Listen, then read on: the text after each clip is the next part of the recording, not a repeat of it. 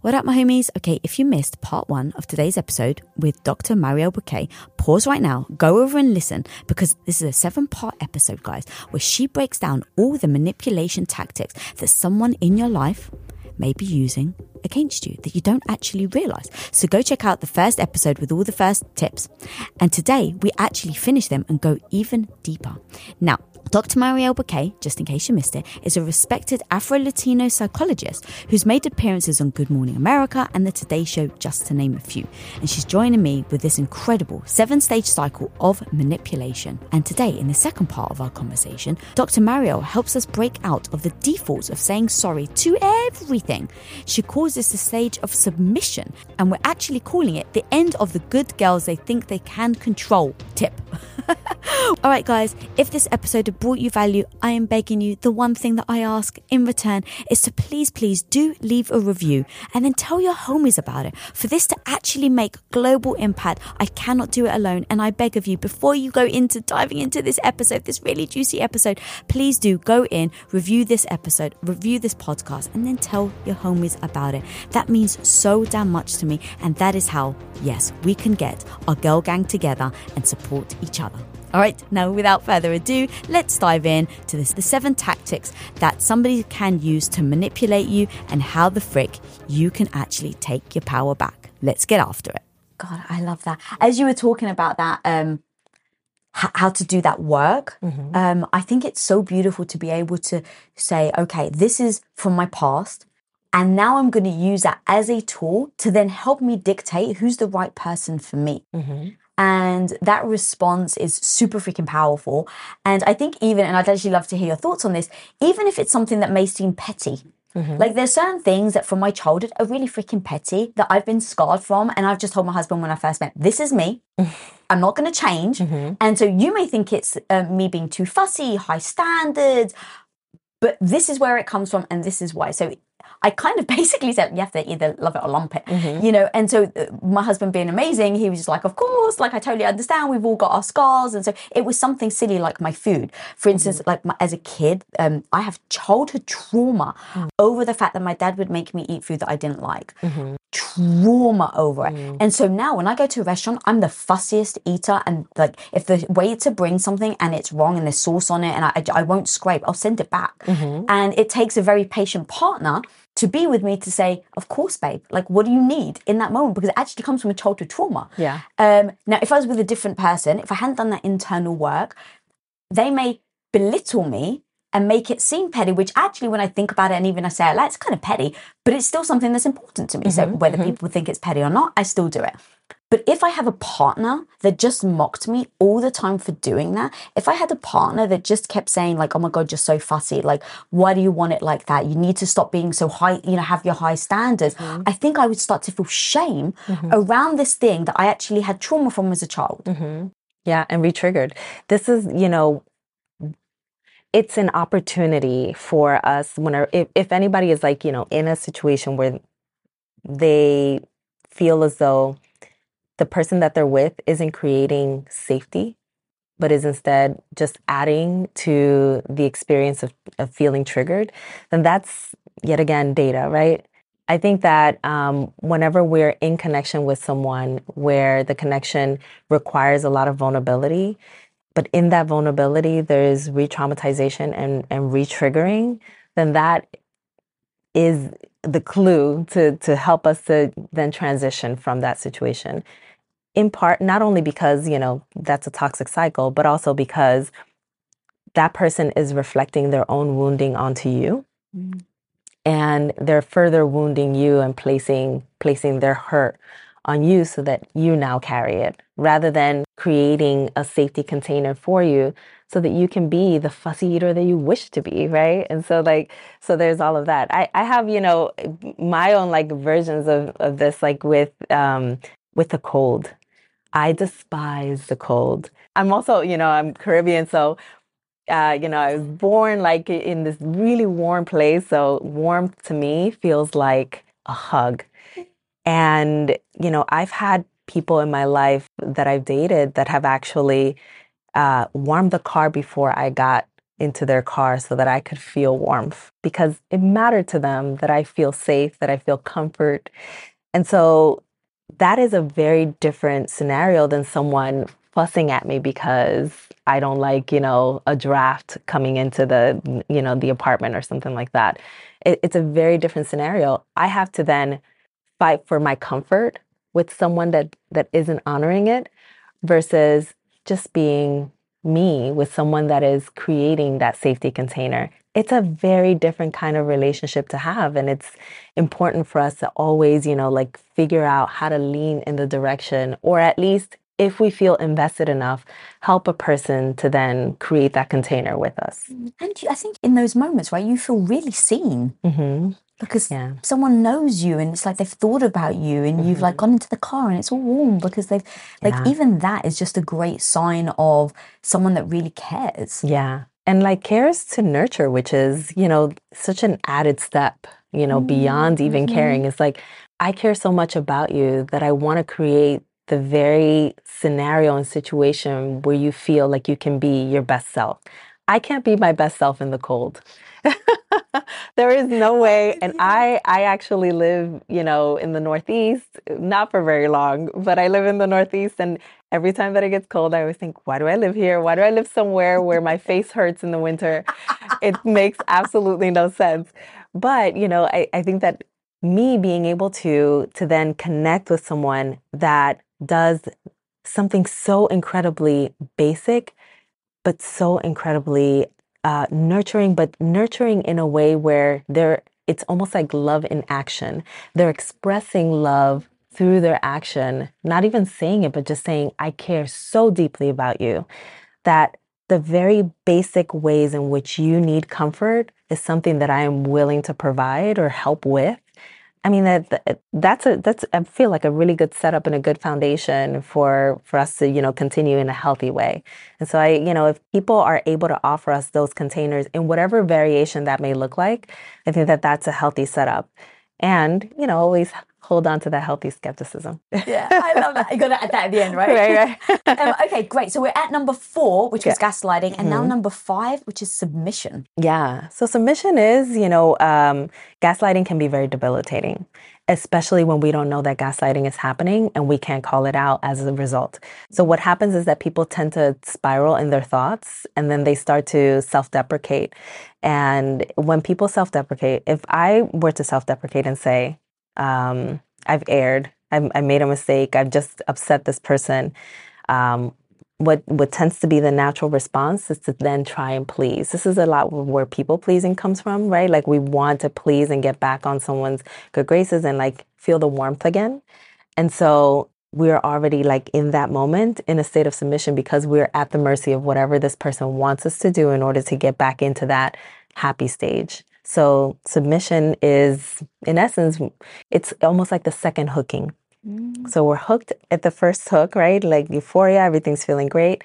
And then when submission kicks in, the hook is a little bit deeper. Wow. And okay. So, and that is purely because you don't necessarily know how to also handle the gaslighting. So you kind of just take a step back because you do believe it's you. You start believing that it's you. And most times you're kind of not winning the battle. So when a person is gaslighting, they're dead set on being right. And so if they're right, then who's going to be wrong? It's going to be you.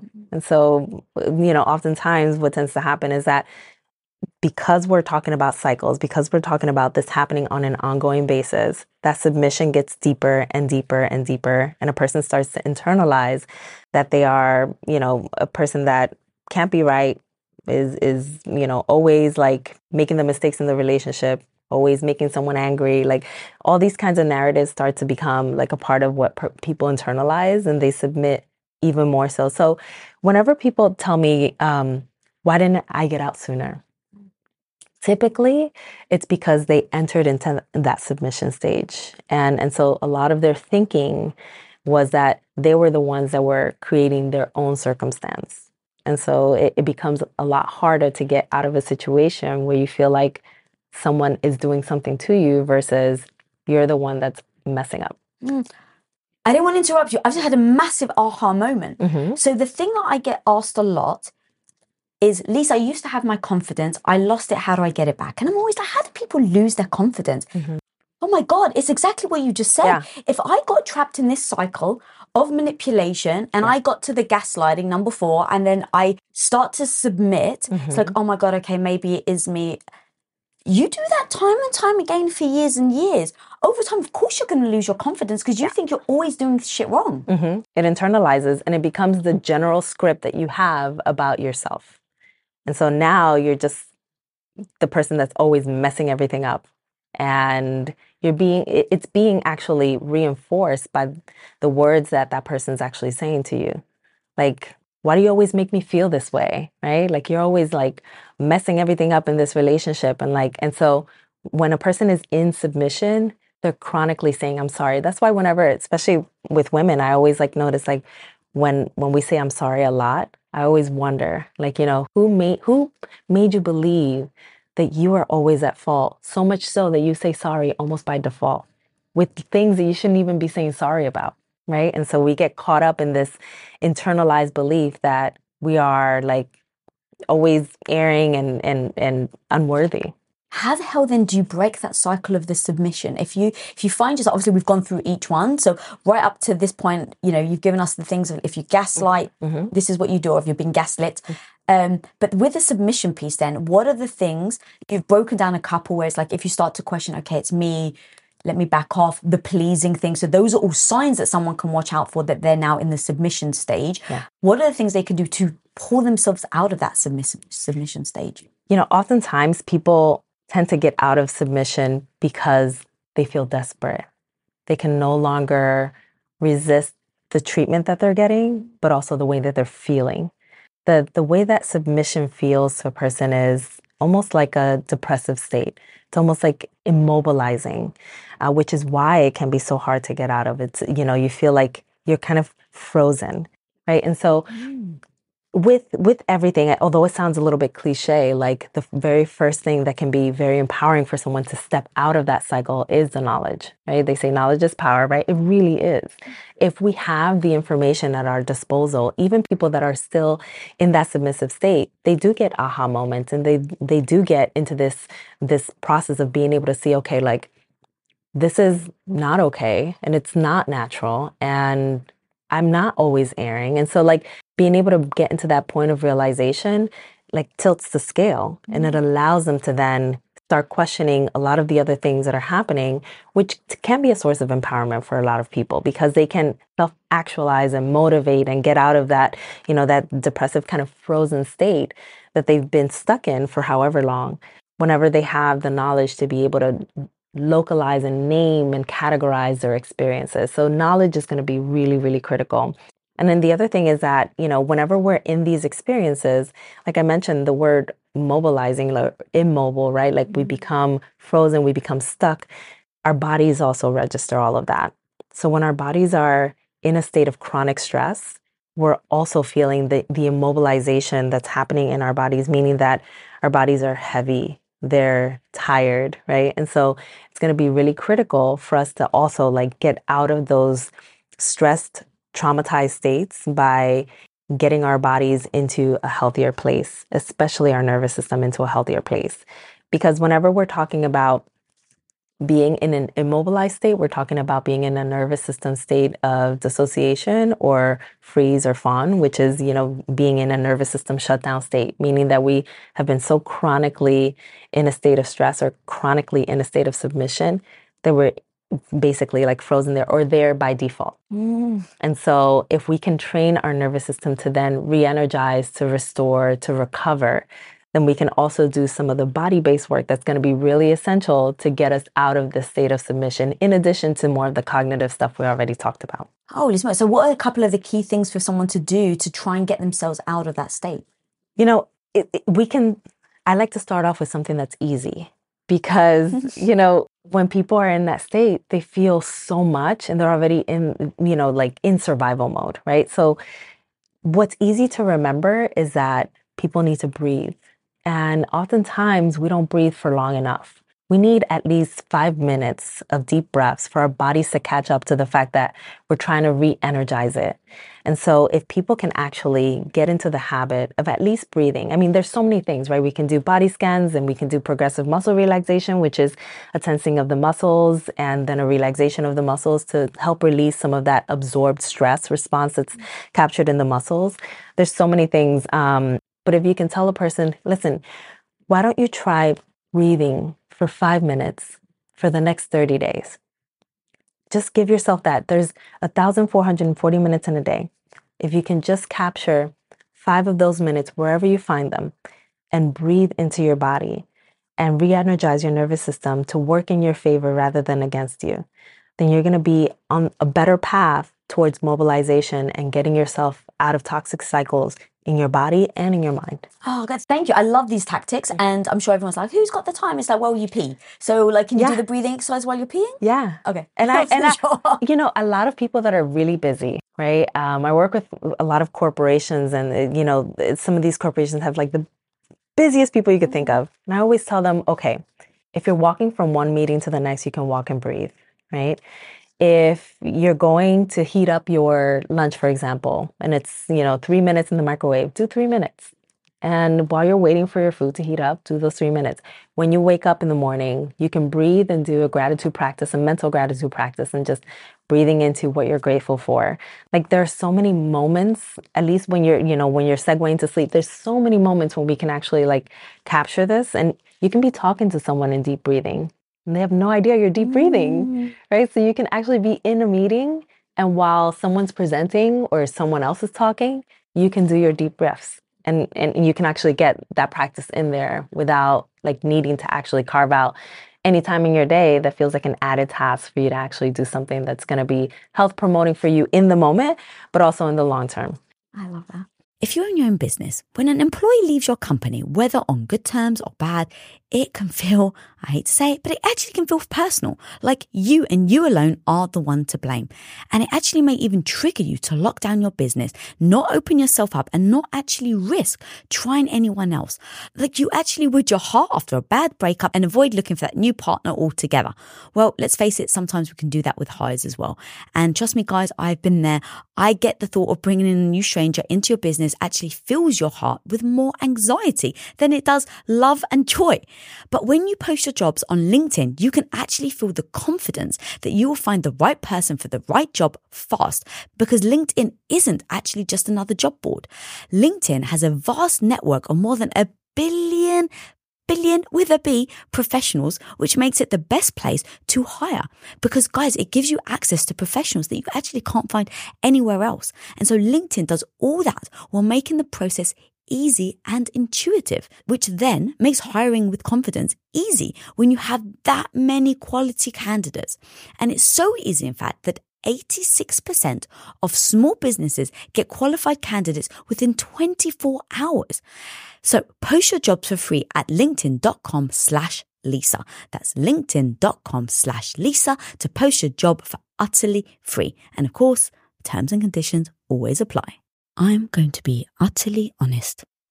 There is little more damaging to your confidence than feeling weak and helpless and just struggling to get the care that you actually need from your doctor. And trust me, guys, I unfortunately speak from experience, because when I was struggling with crippling gut issues about 9 years ago now, it took me years to find a doctor that not only could I connect with, but a doctor that actually would listen, wouldn't gaslight me, and actually take my words and my experience as truth, so that they could actually eventually help me heal, and not just to give me another freaking pill and then push me out the door. But now, my homie, you don't have to struggle to find the right doctor for you anymore. And that's thanks to ZocDoc.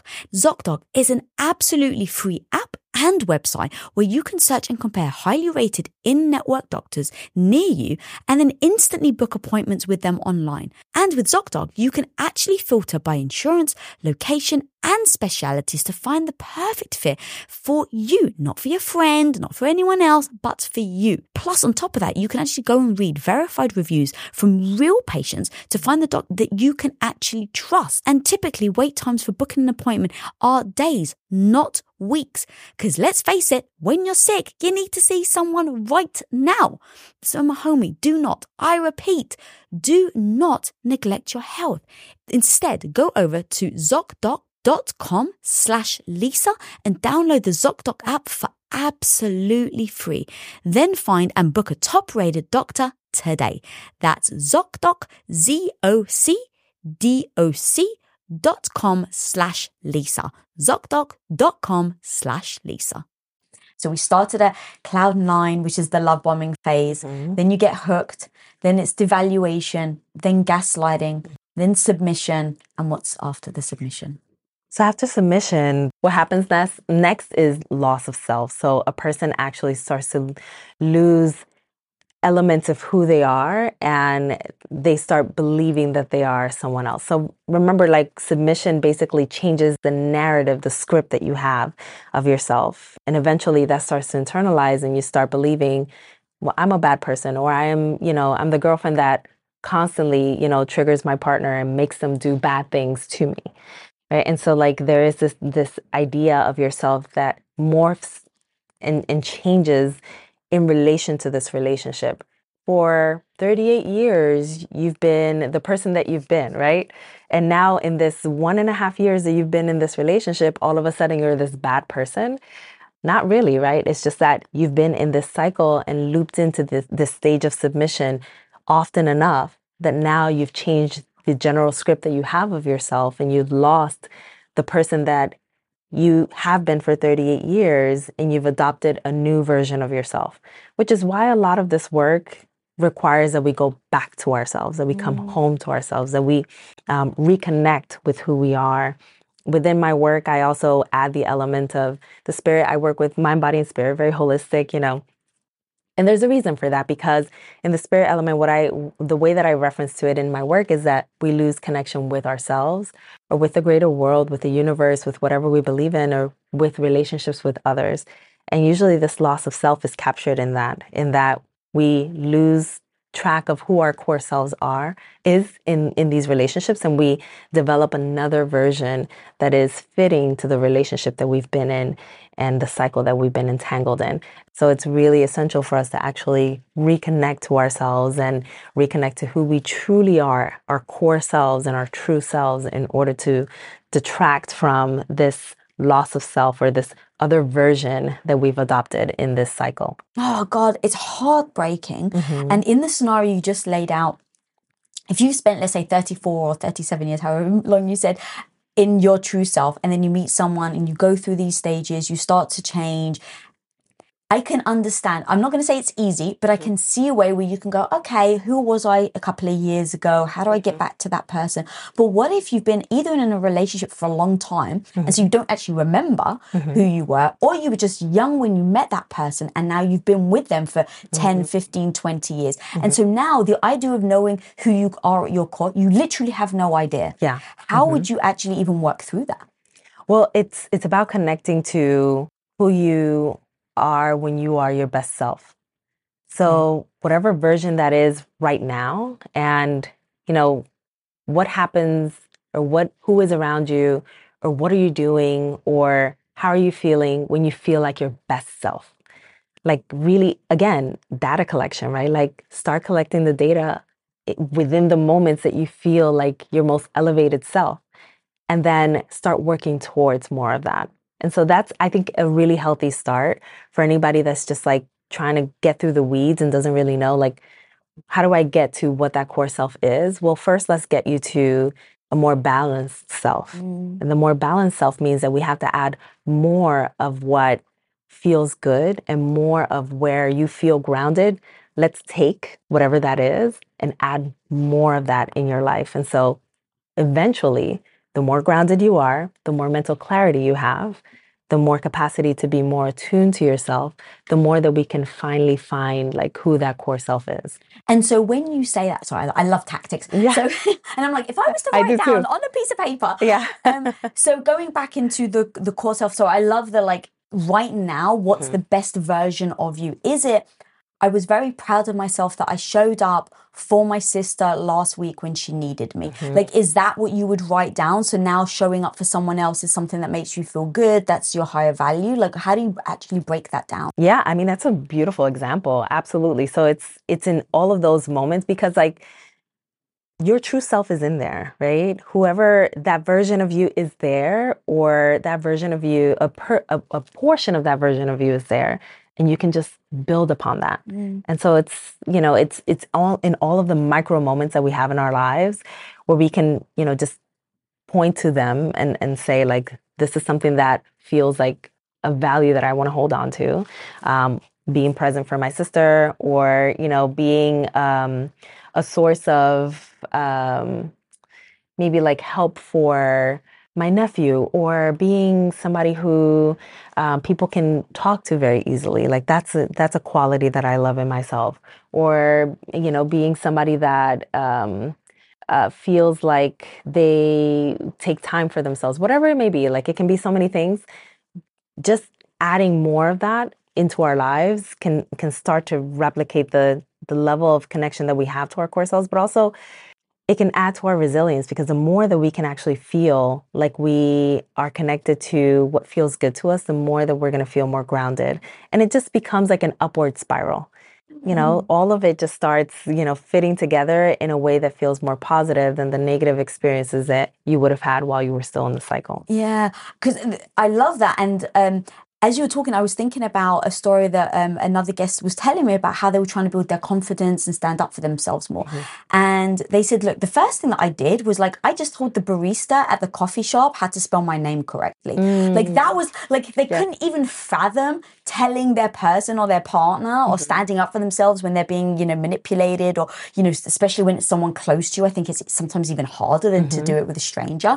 And so their answer was like, just do something simple like that, where it doesn't have to bother people. But now, to your point, like you can go back to that and go, I was really proud of myself that I stood up for myself and I just was very clear, that's not how you spell my name. And so that becomes the part of the core identity that you can start to develop as you start to go upwards in spiral. I really like that phrase, by the way. Absolutely.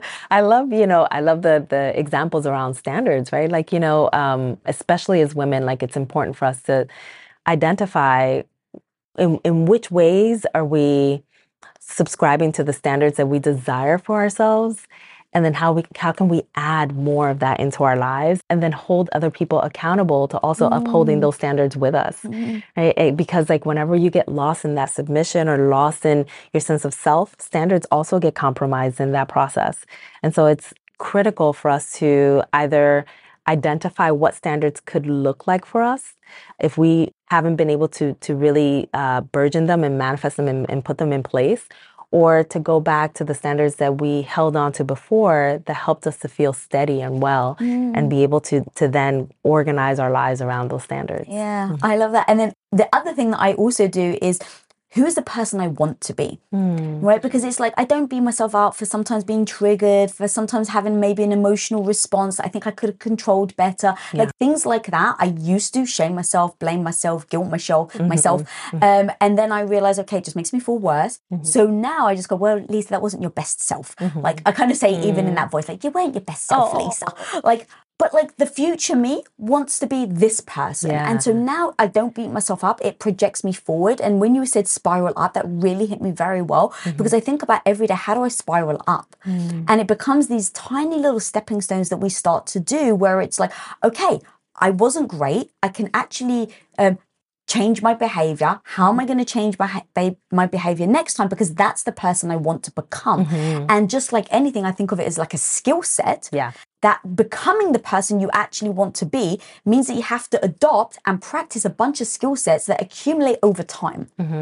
Yeah. You know what I think tends to help folks, and I actually learned this by doing it myself about 14 years ago, is actually visualizing this person. So you visualize Lisa in 2023 what does she dress like?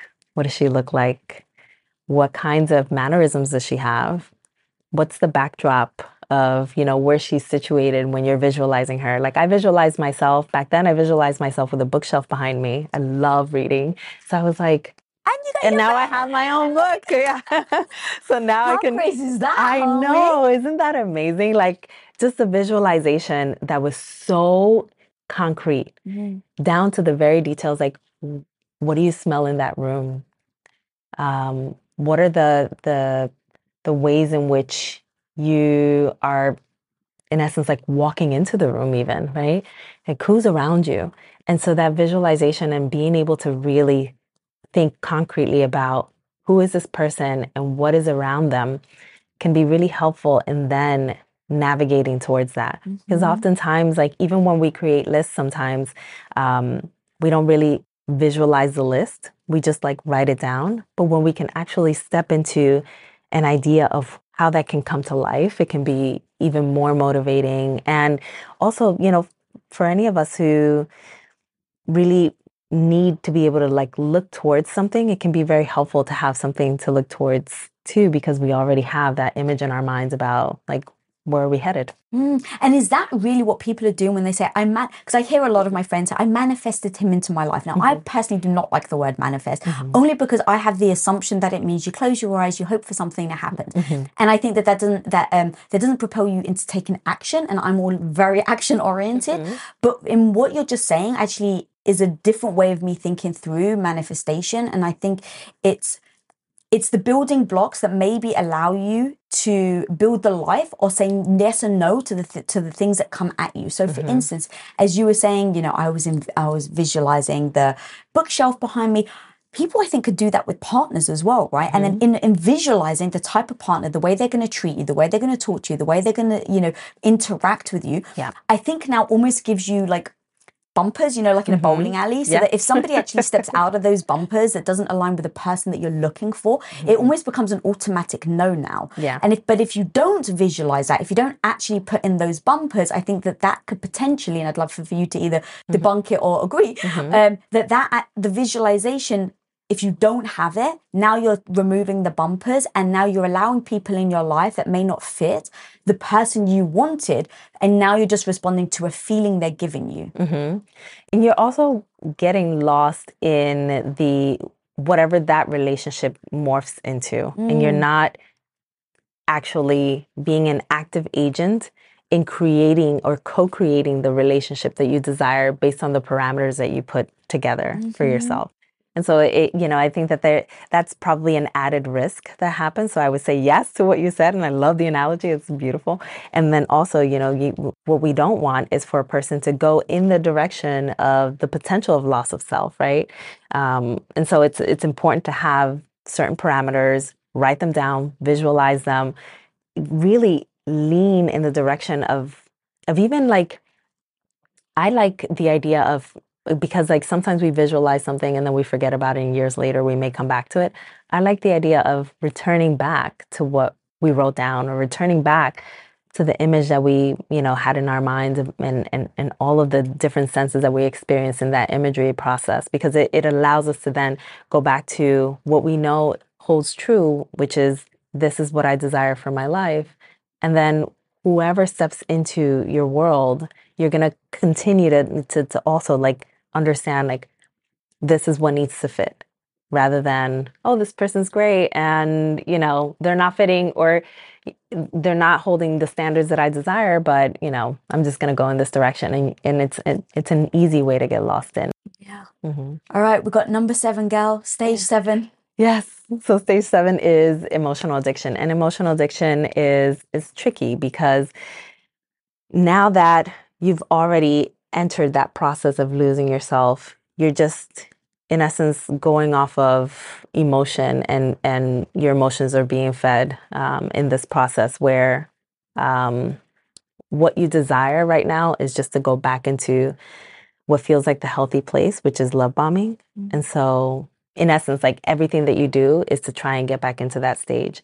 But you're already in a process where everything that happens in the relationship is just feeding emotions.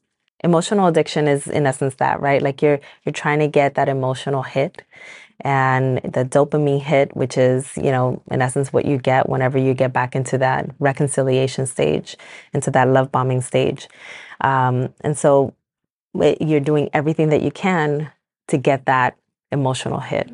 And eventually when you get back into it, then it leaves you, in essence, it leaves you vulnerable to then what happens next, which is you going back into being hooked and then devalued and then gaslit and then so forth and so on, and back into the cycle. And how do you start to then identify that now you're emotionally addicted? And if you don't address it, you're about to get into the love bombing cycle.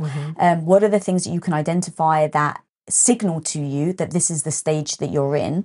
And then when you're in that, how do you make sure that you don't then get back into the freaking love bombing? Because to your point, it feels bloody good, especially when you've just been through all those stages. Yeah. And now you end up feeling really shitty about yourself.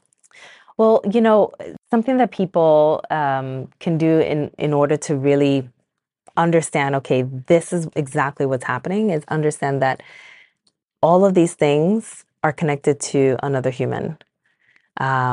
That the shame and the guilt and the anxiety and the worry and will they leave and are they going to, love me again, and all of those things are tied directly to that person. If you extract yourself from that person just mentally, right?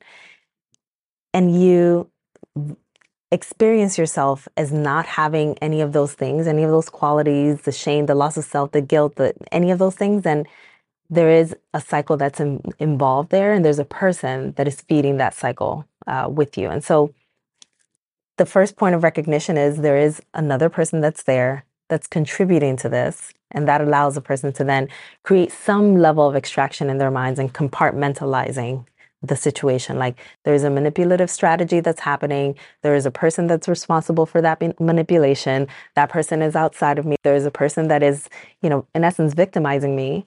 And that person isn't me. I'm not the person that is, causing the chaos, but chaos is being brought onto me. And so when we can actually do that mental separation, that allows us to then see the full picture of everything. And that's when people sometimes they need a moment, because when they get into that realization, they say, oh my goodness, I can't believe that this is happening. And even when they have that realization, they can very easily still get back into those cycles because they're very powerful. However, the more that we can extract ourselves mentally and say, this is what it is, this is what it is, and then finally get into a place where we, in essence, don't want to be in that cycle anymore, then the cycle breaking journey begins. And that's when people can start the extraction process and start developing ways to disconnect from the other person. Now, it isn't always easy, and sometimes, it can be dangerous for some folks. So it's important for people to be wise and strategic and put a plan in place, to be able to extract themselves from anybody who has these toxic elements. But it is, the first point of insight is going to be really essential, because that's going to be the moment where a person can actually disconnect themselves from the circumstance itself. Ooh. As an entrepreneur, one of the biggest challenges you will face is the negative voice in your head. You know who I'm talking about. That maybe not so small part of you that loudly doubts your abilities to actually pull the things off and make a living from your passion project. But you gotta overcome that negative voice in your head, homie, because I'm telling you, you can do it. Especially if you use Shopify. Now, Shopify is an all-in-one global commerce platform that helps you sell at every stage of your business. From launching your business to hitting $1 million, Shopify has got you completely covered. And with all the built-in Magic AI award-winning customer service and the internet's best converting checkout, you have everything you need to shut down the voice of doubt and make all your amazing business dreams a reality. That's exactly why, guys, I love Shopify. So if you want to start growing your business with more customers and sales, shut that negative voice down and prove her wrong that you can do it, Shopify is here for you. So go and sign up for just $1 a month with your trial period at shopify.com/Lisa, all lowercase. Again, guys, you can go to shopify.com/Lisa right now to grow your business no matter where you are and what stage it's in. That's shopify.com/Lisa. Okay, so what what do you do then? What does disconnecting actually look like? Is it deleting them from your phone? Like, because to your point, you even said, even when you realize it, like you definitely hope that, oh my God, once you have the recognition, the aha moment hits you, it's all over, right? And they're good. They're going to walk away. They're going to find the great relationship. But to your point, the love woman feels so damn good that even with the recognition, you may end up there. So how do you prevent yourself in that moment of recognition to go, okay, I'm not going to beat myself up, but I know humans it well enough, right? You've just said, I just watched an episode of Women of Impact and I just heard that, that I may go back there. Yeah. So in order for me to make sure that I don't go back there, what are the things people can do? Well, people need to ask themselves, like, what am I looking for here? What is this love that I believe that this person is the only one that can supplement this love in this way, right? Because if we're going back into wanting to be loved in this profound way, then there's something that we're seeking there. And it's important to understand that too, right? And we all have our variations of it, right? Like, it's just critical for us to also understand, like, what is it that I'm seeking? Is it acceptance, right, from this person? Is it to be really seen in the ways that I'm seen in this very, very compartmentalized love bombing stage, right? Like, and then dig into the layers. Like, where was I not seen? Or when did I not feel seen? Or when did I first not feel seen, right? Going back into the origins of where the wound developed. And that's when stuff starts getting really heavy in terms of the healing, but it is very, very necessary, because when we're able to get into the layers of our own wounding, especially if wounding has happened even before this relationship took root, then it can offer us an opportunity to then understand ourselves better and understand what we're seeking and why we're seeking that love bombing stage with such fervor. Have you been in that stage before, the emotional addiction stage? Yeah. Actually, when I was 25, I was engaged, and I actually didn't know that any of this was happening until I then went into my doctorate and learned about it. What? Yeah. Seriously? And I was like, oh my goodness. I Shit. couldn't believe that was something that was in my life. And I think that happens for a lot of us. I was like, trying to appease my partner, trying to find ways to get back into that wonderful feeling. And in reality, I was just getting right back into a cycle. And so, the moments when we have that realization can be really hard for us, because in those moments, we're also having to recognize that we've been in a place that has been incredibly toxic, and now we have to claim that we've been in a toxic relationship. And that's really hard for a lot of people, right? To like enter that point of recognition and to self-identify as a survivor of like toxic cycles, right? But I also found it to be incredibly empowering. And I started empowering all the women around me with the knowledge that they needed. And then, of course, then I just developed, into being a psychologist that was really passionate about all of this in order to safeguard people from the toxic effects of a toxic relationship, because these effects can last us a lifetime sometimes. They can last generations when we're not in healing, and then we start, being in those trauma responses and modeling that to our children. And so it can be, something that can have just very, very detrimental effects. And so I believe in being able to now recognize it in my own relationships, which I tend to do now that I know better, right? And then also to help educate everybody else, because we need the tools to no longer get into these cycles that can be so life-changing and life-shifting in such awful ways. Well, could you imagine if you didn't do your doctorate or you didn't?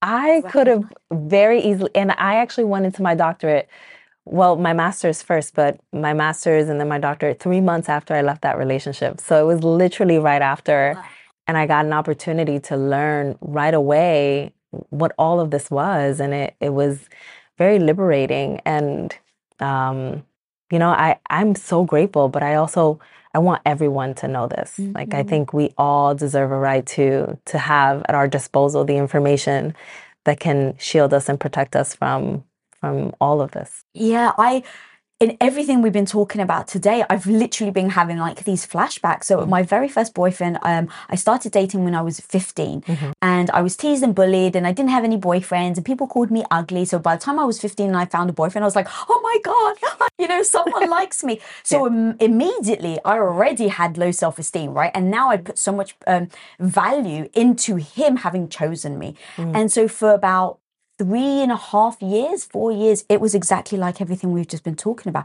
Every single stage, to the point where if I'd have the courage to break up, right, because I'd finally had enough. Finally, it's gaslighting me. I did say that. You're an asshole, right? Like at 16, 17, we just scream at each other.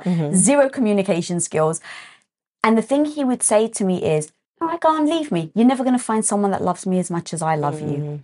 Now, when you've spent a couple of years with this person, it's the only person that's ever shown you what you think is shown you, right? Love, attention, admiration. I was petrified and I started to believe him. And I was like, oh my God, well, what if I don't? And that, you can imagine what tied that between love and abuse looked like in my head at the time. Yeah. And it wasn't until almost like I went to college and a lot of boys started hitting on me at college. And so that was almost the thing where I was like, well, maybe he's not the only fish in the sea. Like, he had really manipulated me to believe I couldn't get another guy. Yeah, into submission. He manipulated you into losing an idea that you held about yourself, which is that you could have been loved by others, right? Or that you were a lovable person. And so,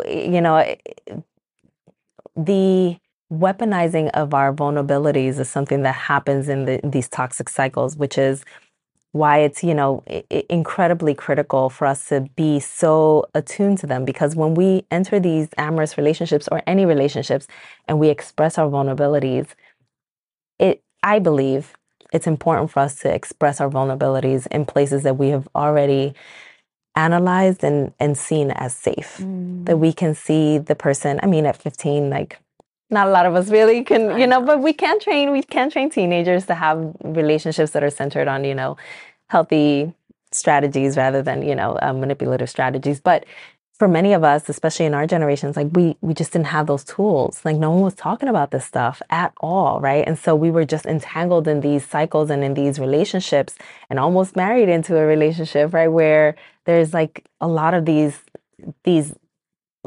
just awful experiences that can really spiral you into a place where you no longer really kind of like know how to navigate out of it.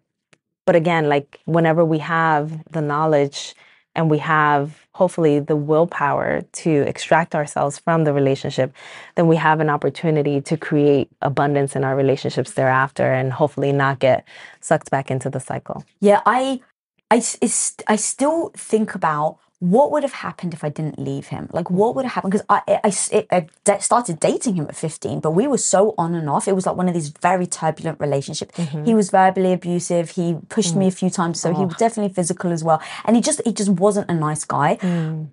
So, but it was on and off up until the age of like 19, 20. So I think about what would have happened to my life if I had stayed there. What would have happened to my confidence? Who would I have been? And thank the Lord that just enough things stacked that I had the confidence and courage to just finally leave him. And it was interesting, and I believe they say this about narcissists, and I'm not sure if he was a narcissist or not. I don't like to just fling that word around, but he was definitely abusive. And when I finally had the confidence to be like, nah, I'm done. It wasn't like, oh my God. I was just like, no, I'm done. He kept trying to come back into my life. Yeah. And what is that? Is that breadcrumbing, I think they call it these days? The youngsters these days call it. And hoovering. And hoovering like the vacuum, right? Like to suck you back in. And I'm so sorry that you went through that and that I did, right? Like I think, a lot of these experiences, they're probably a bit more common than we give credit. And usually what tends to happen in a toxic cycle is that person is now losing their own supply. So we are actually supplying the need that they have to have power and domination over a person. And so when they've actually lost that, the remaining tactic is to hoover you back in.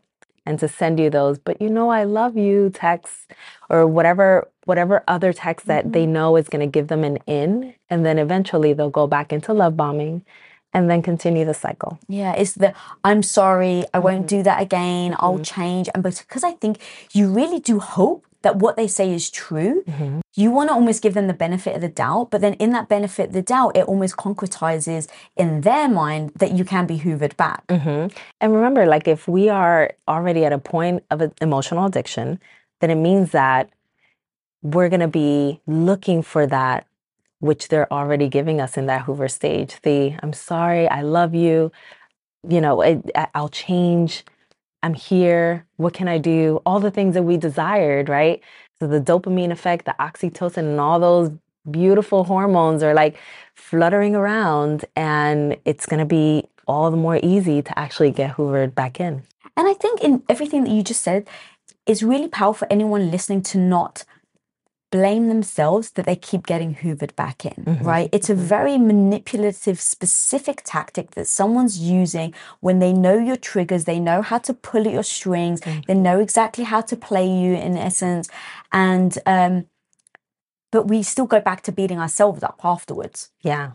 And, the thing, I'm so glad that you're mentioning that, because it's really essential to also not get back into a point of, self-submission, because a lot of the stuff is learned, right? And for us to not beat ourselves up whenever we do get into these stages where we believe we would never find ourselves, because it is a very powerful, very effective type of strategy to engage someone in a manipulative cycle. It is incredibly effective, which is why it happens so often.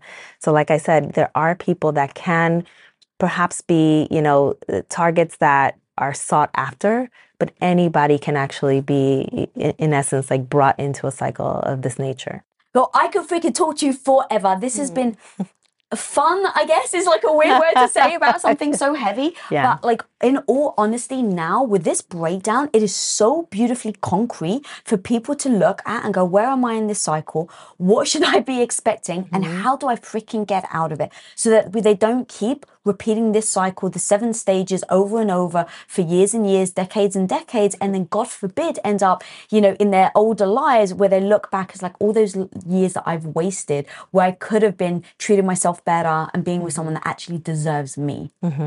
And there is an opportunity each and every day to decide to break the cycle and to then create the life that you really deserve, that we all deserve. We deserve a life that we love and that is in abundance. And there's opportunity each and every day.